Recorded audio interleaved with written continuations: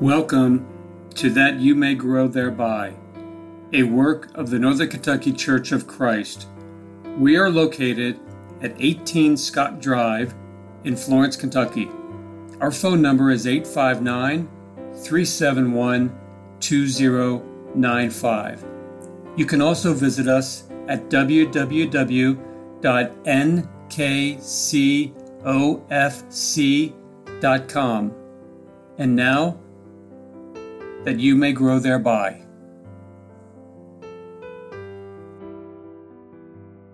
Thank you for listening to That You May Grow Thereby. My name is Greg Littmer. I am one of the elders of the Northern Kentucky Church of Christ. And there are within the pages of Scripture so many incredibly beautiful word portraits of the Lord Jesus. Some of them are presented prophetically, indicating aspects of his character and his ministry, while others were contemporary, given during and after the life of the Lord. But no matter when they were given, all of them supply us with welcome insight into who and what Jesus was and is. Just consider some of the ways that Jesus is described. In Luke chapter 2, verse 25, he is referred to as the consolation of Israel. In Luke 1:69, he is referred to as a horn of salvation. He was called a man of sorrows and also the morning star. He is designated as the author of our salvation in Hebrews 2:10 and called the light of the world in John chapter 8 and verse 12. He is the lion that is from the tribe of Judah according to Revelation chapter 5 and verse 5, and he is the Prince of Peace in Isaiah chapter 9 and verse 6. On and on and on we could go. But of all of the portraits of Jesus painted with the words of God's revelation, one that seems so beautiful and that is used repeatedly throughout both the Old and New Testaments is Jesus as shepherd, the Good Shepherd, the chief shepherd. Let's go to the book of Isaiah chapter 40. This chapter begins the second part of the book, the first part having come to a close with dark anticipation of captivity and exile. Part 2 of the book assures the people of their return from captivity and Jehovah's care for them until the Messiah comes. But bear in mind that Isaiah was writing to people who would be in Babylonian exile in a little over 100 years. They would be oppressed under the heel of a most powerful despot. Their beloved city of Jerusalem would lay in ruins, and the beautiful temple constructed by Solomon would have been brought level to the ground. But look at how Isaiah describes what would be done for them in Isaiah chapter 40, verses 9 through 11. He wrote, "Get yourself up on a high mountain, O Zion, bearer of good news. Lift up your voice mightily, O Jerusalem, bearer of good news. Lift it up, do not fear. Say to the cities of Judah, here is your God. Behold, the Lord God will come with might, with his arm ruling for him. Behold, his reward is with him, and his recompense before him. Like a shepherd he will tend his flock. In his arms he will gather the lambs and carry them in his bosom. He will gently lead the nursing ewes." When it comes to dealing with the oppressive power, the image is one of strength and might. He would come with power, infinite power, to overthrow the enemies. He would redeem his people and exercise his will. But when it comes to dealing with his people, Isaiah turned from power and rule to a figure of tenderness and compassion. He turned to a shepherd tending his flock, who gathers his flocks together and then protects them and provides them with love and concern. This is so reminiscent of the Lord's statement in Matthew 23, verse 37, when Jesus cried out, "O Jerusalem, Jerusalem, who kills the prophets and stones those who are sent to her. How often I wanted to gather your children together, the way a hen gathereth her chicks under her wings, and you were unwilling." In Ezekiel 34, in the midst of a prophetic passage that speaks of the blessings of the kingdom of Christ, we find in verses 23 and 24, "Then I will set over them one shepherd, my servant David, and he will feed them, and he will feed them himself and be their shepherd. And I, the Lord, will be their God, and my servant David will be prince among them. I, the Lord, have spoken. In chapter 37 and verse 24 we read, and my servant David will be king over them, and they will all have one shepherd, and they will walk in my ordinances and keep my statutes and observe them.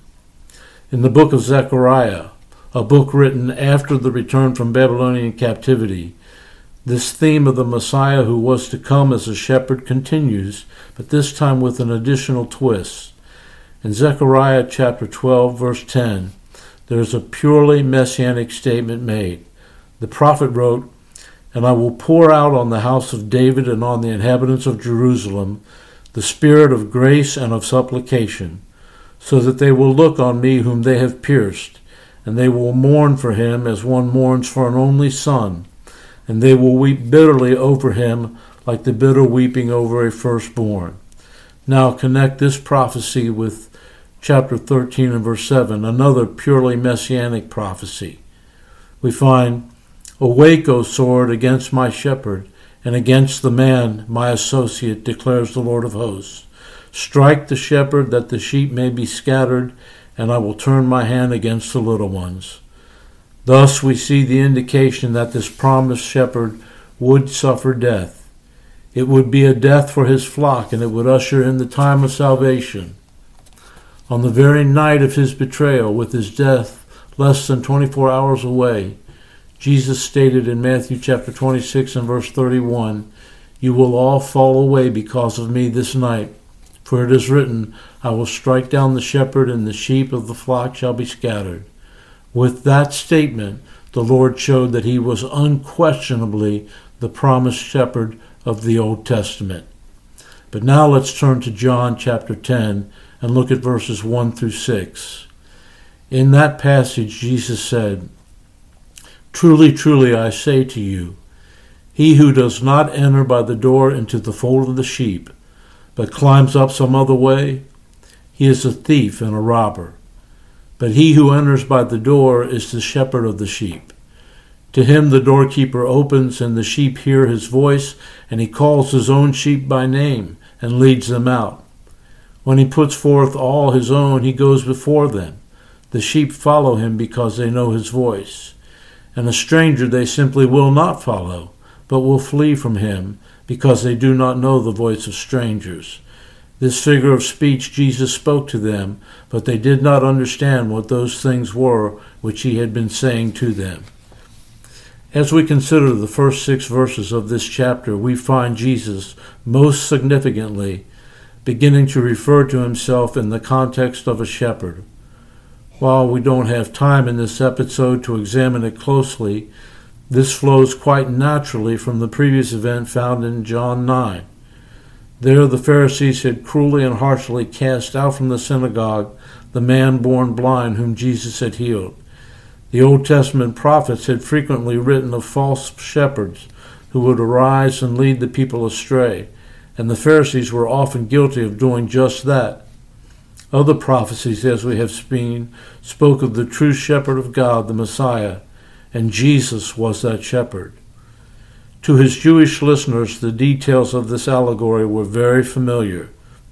The sheepfolds of Palestine were most walled, unroofed enclosures. Usually, several shepherds would bring their flocks into the same sheepfold to stay overnight. One of them would stand as guard at the entrance. This would be the porter. Each morning, the shepherds would take their sheep from the sheepfold and lead them to pasture. There was never a reason for a shepherd to climb over the wall of the enclosure or to enter in any other way than through the door. Only a thief would do such a thing. When the shepherd entered in, the sheep recognized his voice. He had entered 1,000 times before, and when his voice would ring out in the cool morning air, they were comfortable with it. The true shepherd calls them each by their own name, perhaps even using pet names that he has given them over the years that reveal his affection for them as though they were his children. The true shepherd would proceed forward, leading the way. He doesn't push, he doesn't pull, He does not drive his sheep. He leads, and they follow. They have come to trust him absolutely because of his loving care for them in the past, and they know that he would not hurt or harm them. He is the leader. He steps out in front and shows them the way. Because the sheep see his courage and love for them, there is no resistance or struggle. By thus identifying himself, Jesus shows that we can follow him. He leads by leading, and the leading is prompted by love. I can't help but think of the beautiful passage found in 1 Peter chapter 2, verses 21 through 25, which tells us, "For you have been called for this purpose, since Christ also suffered for you, leaving you an example for you to follow in his steps, who committed no sin, nor was any deceit found in his mouth. And while being reviled, he did not revile in return.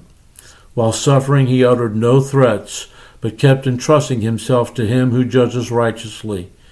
And he himself bore our sins in his body on the cross, that we might die to sin and live to righteousness.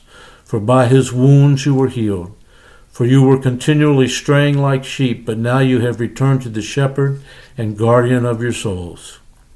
As we go back to John 10, it is my belief that the reason verse 6 tells us that they did not understand those things which he had been saying to them was not that they were unfamiliar with the sheepfold and the shepherd. I believe the reason why they did not understand was that the concept of loving care and nurturing was so foreign to the kind of religious leadership they were used to from the Pharisees that they did not immediately grasp the Lord's meaning. So Jesus continued on, and so will we. Let's look at verses 7 through 16. Jesus therefore said to them again, "Truly, truly, I say to you, I am the door of the sheep. All who came before me are thieves and robbers, but the sheep did not hear them. I am the door. If anyone enters through me, he shall be saved, and shall go in and out and find pasture. The thief comes only to steal and kill and destroy. I came that they might have life and might have it abundantly. I am the good shepherd. The good shepherd lays down his life for his sheep. He who is a hireling and not a shepherd, who is not the owner of the sheep, beholds the wolf coming and leaves the sheep and flees, and the wolf snatches them and scatters them. He flees because he is a hireling and is not concerned about the sheep. I am the good shepherd, and I know my own, and my own know me, even as the Father knows me, and I know the Father, and I lay down my life for the sheep. And I have other sheep which are not of this fold. I must bring them also, and they shall hear my voice, and they shall become one flock with one shepherd." Jesus is the good shepherd. He has the welfare of the sheep at heart first of all, and not his own. If it means that he must place his own life in jeopardy in order to safeguard the sheep, then he will do so with no thought of the risk. That is what Jesus did. He gave his life for the sheep. Look specifically at verses 14 and 15, where Jesus once more refers to himself as the Good Shepherd. This time he emphasizes the intimate knowledge that the Good Shepherd has of his sheep. The shepherd who day by day guards his flock will know when one is hurting and when one is sick. He will know because he knows each of his sheep. He knows its traits and its characteristics, and will take special interest when something is wrong. And because of that long association of love and care, the sheep come to know the shepherd and trust him implicitly. They know that all that he does is for their good. They feel safe and secure. When there is trouble, they will run to the shepherd, because for them he has proven himself to be dependable. And Jesus would occupy that position not just for the Jews, but for all people who would enter the flock through him. I would follow my good shepherd anywhere. What a picture. What an image. Jesus, the good shepherd. One of my favorite passages that relates to the image of pastoral care is often read at funerals, but is in reality a psalm that celebrates life under the guidance and leadership of the Good Shepherd. It is the 23rd Psalm. There is no other passage quite so beautiful and tender in its depiction of the role of the shepherd. It reads as follows: "The Lord is my shepherd, I shall not want. He makes me lie down in green pastures. He leads me beside quiet waters. He restores my soul. He guides me in the path of righteousness for his name's sake. Even though I walk through the valley of the shadow of death, I fear no evil. For thou art with me. Thy rod and thy staff, they comfort me. Thou dost prepare a table before me in the presence of my enemies. Thou hast anointed my head with oil, my cup overflows. Surely goodness and loving kindness will follow me all the days of my life, and I will dwell in the house of the Lord forever." Notice that David began with, "The Lord is my shepherd." The idea is that he is a shepherd to me. He watches over me. He cares for me. He preserves me. It's not past tense, nor is it future tense. If I am his, the Lord is my shepherd now. It will always be the present if I continue to follow him. With the Lord as my shepherd, I will not want. He is able to supply all my needs. The statement, "He makes me lie down in green pastures," calls to mind the Lord's gracious invitation of Matthew 11 and verse 28, when he said, "Come unto me, all ye that labor and are heavy laden, and I will give you rest." The statement concerning quiet waters emphasizes once again that the true shepherd leads. He does not drive. And it also conjures up images of Jesus by Jacob's well in John chapter 4, telling the Samaritan woman in verse 14, "But whoever drinks of the water that I shall give him shall never thirst, but the water that I shall give him shall become in him a well of water springing up to eternal life." Sometimes sheep wander, and the Good Shepherd moves to restore them. Do you remember the Lord's parable, Matthew chapter 8, verses 12 and 13? Jesus said, "What do you think? If any man has 100 sheep, and one of them has gone astray, does he not leave the 99 on the mountains and go and search for the one that is straying? And if it turns out that he finds it, truly I say to you, he rejoices over it more than over the 99 which have not gone astray." There are also times when the sheep get worn down and lose strength. That is when the Good Shepherd bends down and lifts us up, reminding us all that we can do all things through him who strengthens us. With Jesus as our shepherd, we can follow him even into the valley of the shadow of death, for he has walked that very path before us.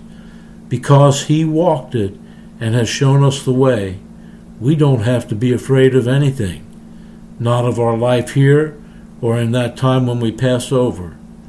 How many times does the Bible tell God's people, "Do not be afraid and do not fear"? Remember the words of Hebrews chapter 13, verses 5 and 6, where it says, "Let your character be free from the love of money, being content with what you have. For he himself has said, I will never desert you, nor will I forsake you." So that we confidently say, "The Lord is my helper. I will not be afraid. What shall man do to me?" Just think about it. When we follow our shepherd to death's door, we will be able to say, "O death, where is your victory? O death, where is your sting? Thanks be to God who gives us the victory through our Lord Jesus Christ." When I think of the statement made in Psalm 23, verse 5, "Thou dost prepare a table before me in the presence of mine enemies," I am inclined to think of the calm in the midst of the storms. Here is the table, with all of its necessary provisions, set for the Lamb even in the presence of his enemies. Nothing is hurried. There is no confusion, no disturbance. The enemy may be at the door, yet the Lord, our shepherd, prepares a table, and the Christian sits down and eats as if everything were at perfect peace. That is the calm that Jesus gives to his people, even in the midst of the most difficult circumstances. Every day the Christian is blessed. Every day our cup runneth over. Under the guidance and protection of the Good Shepherd, goodness and loving kindness are mine all the days of my life, including the darkest and the brightest days. And as I follow the shepherd now, I will eternally be with him, and I hope you'll be there too. Thanks for listening.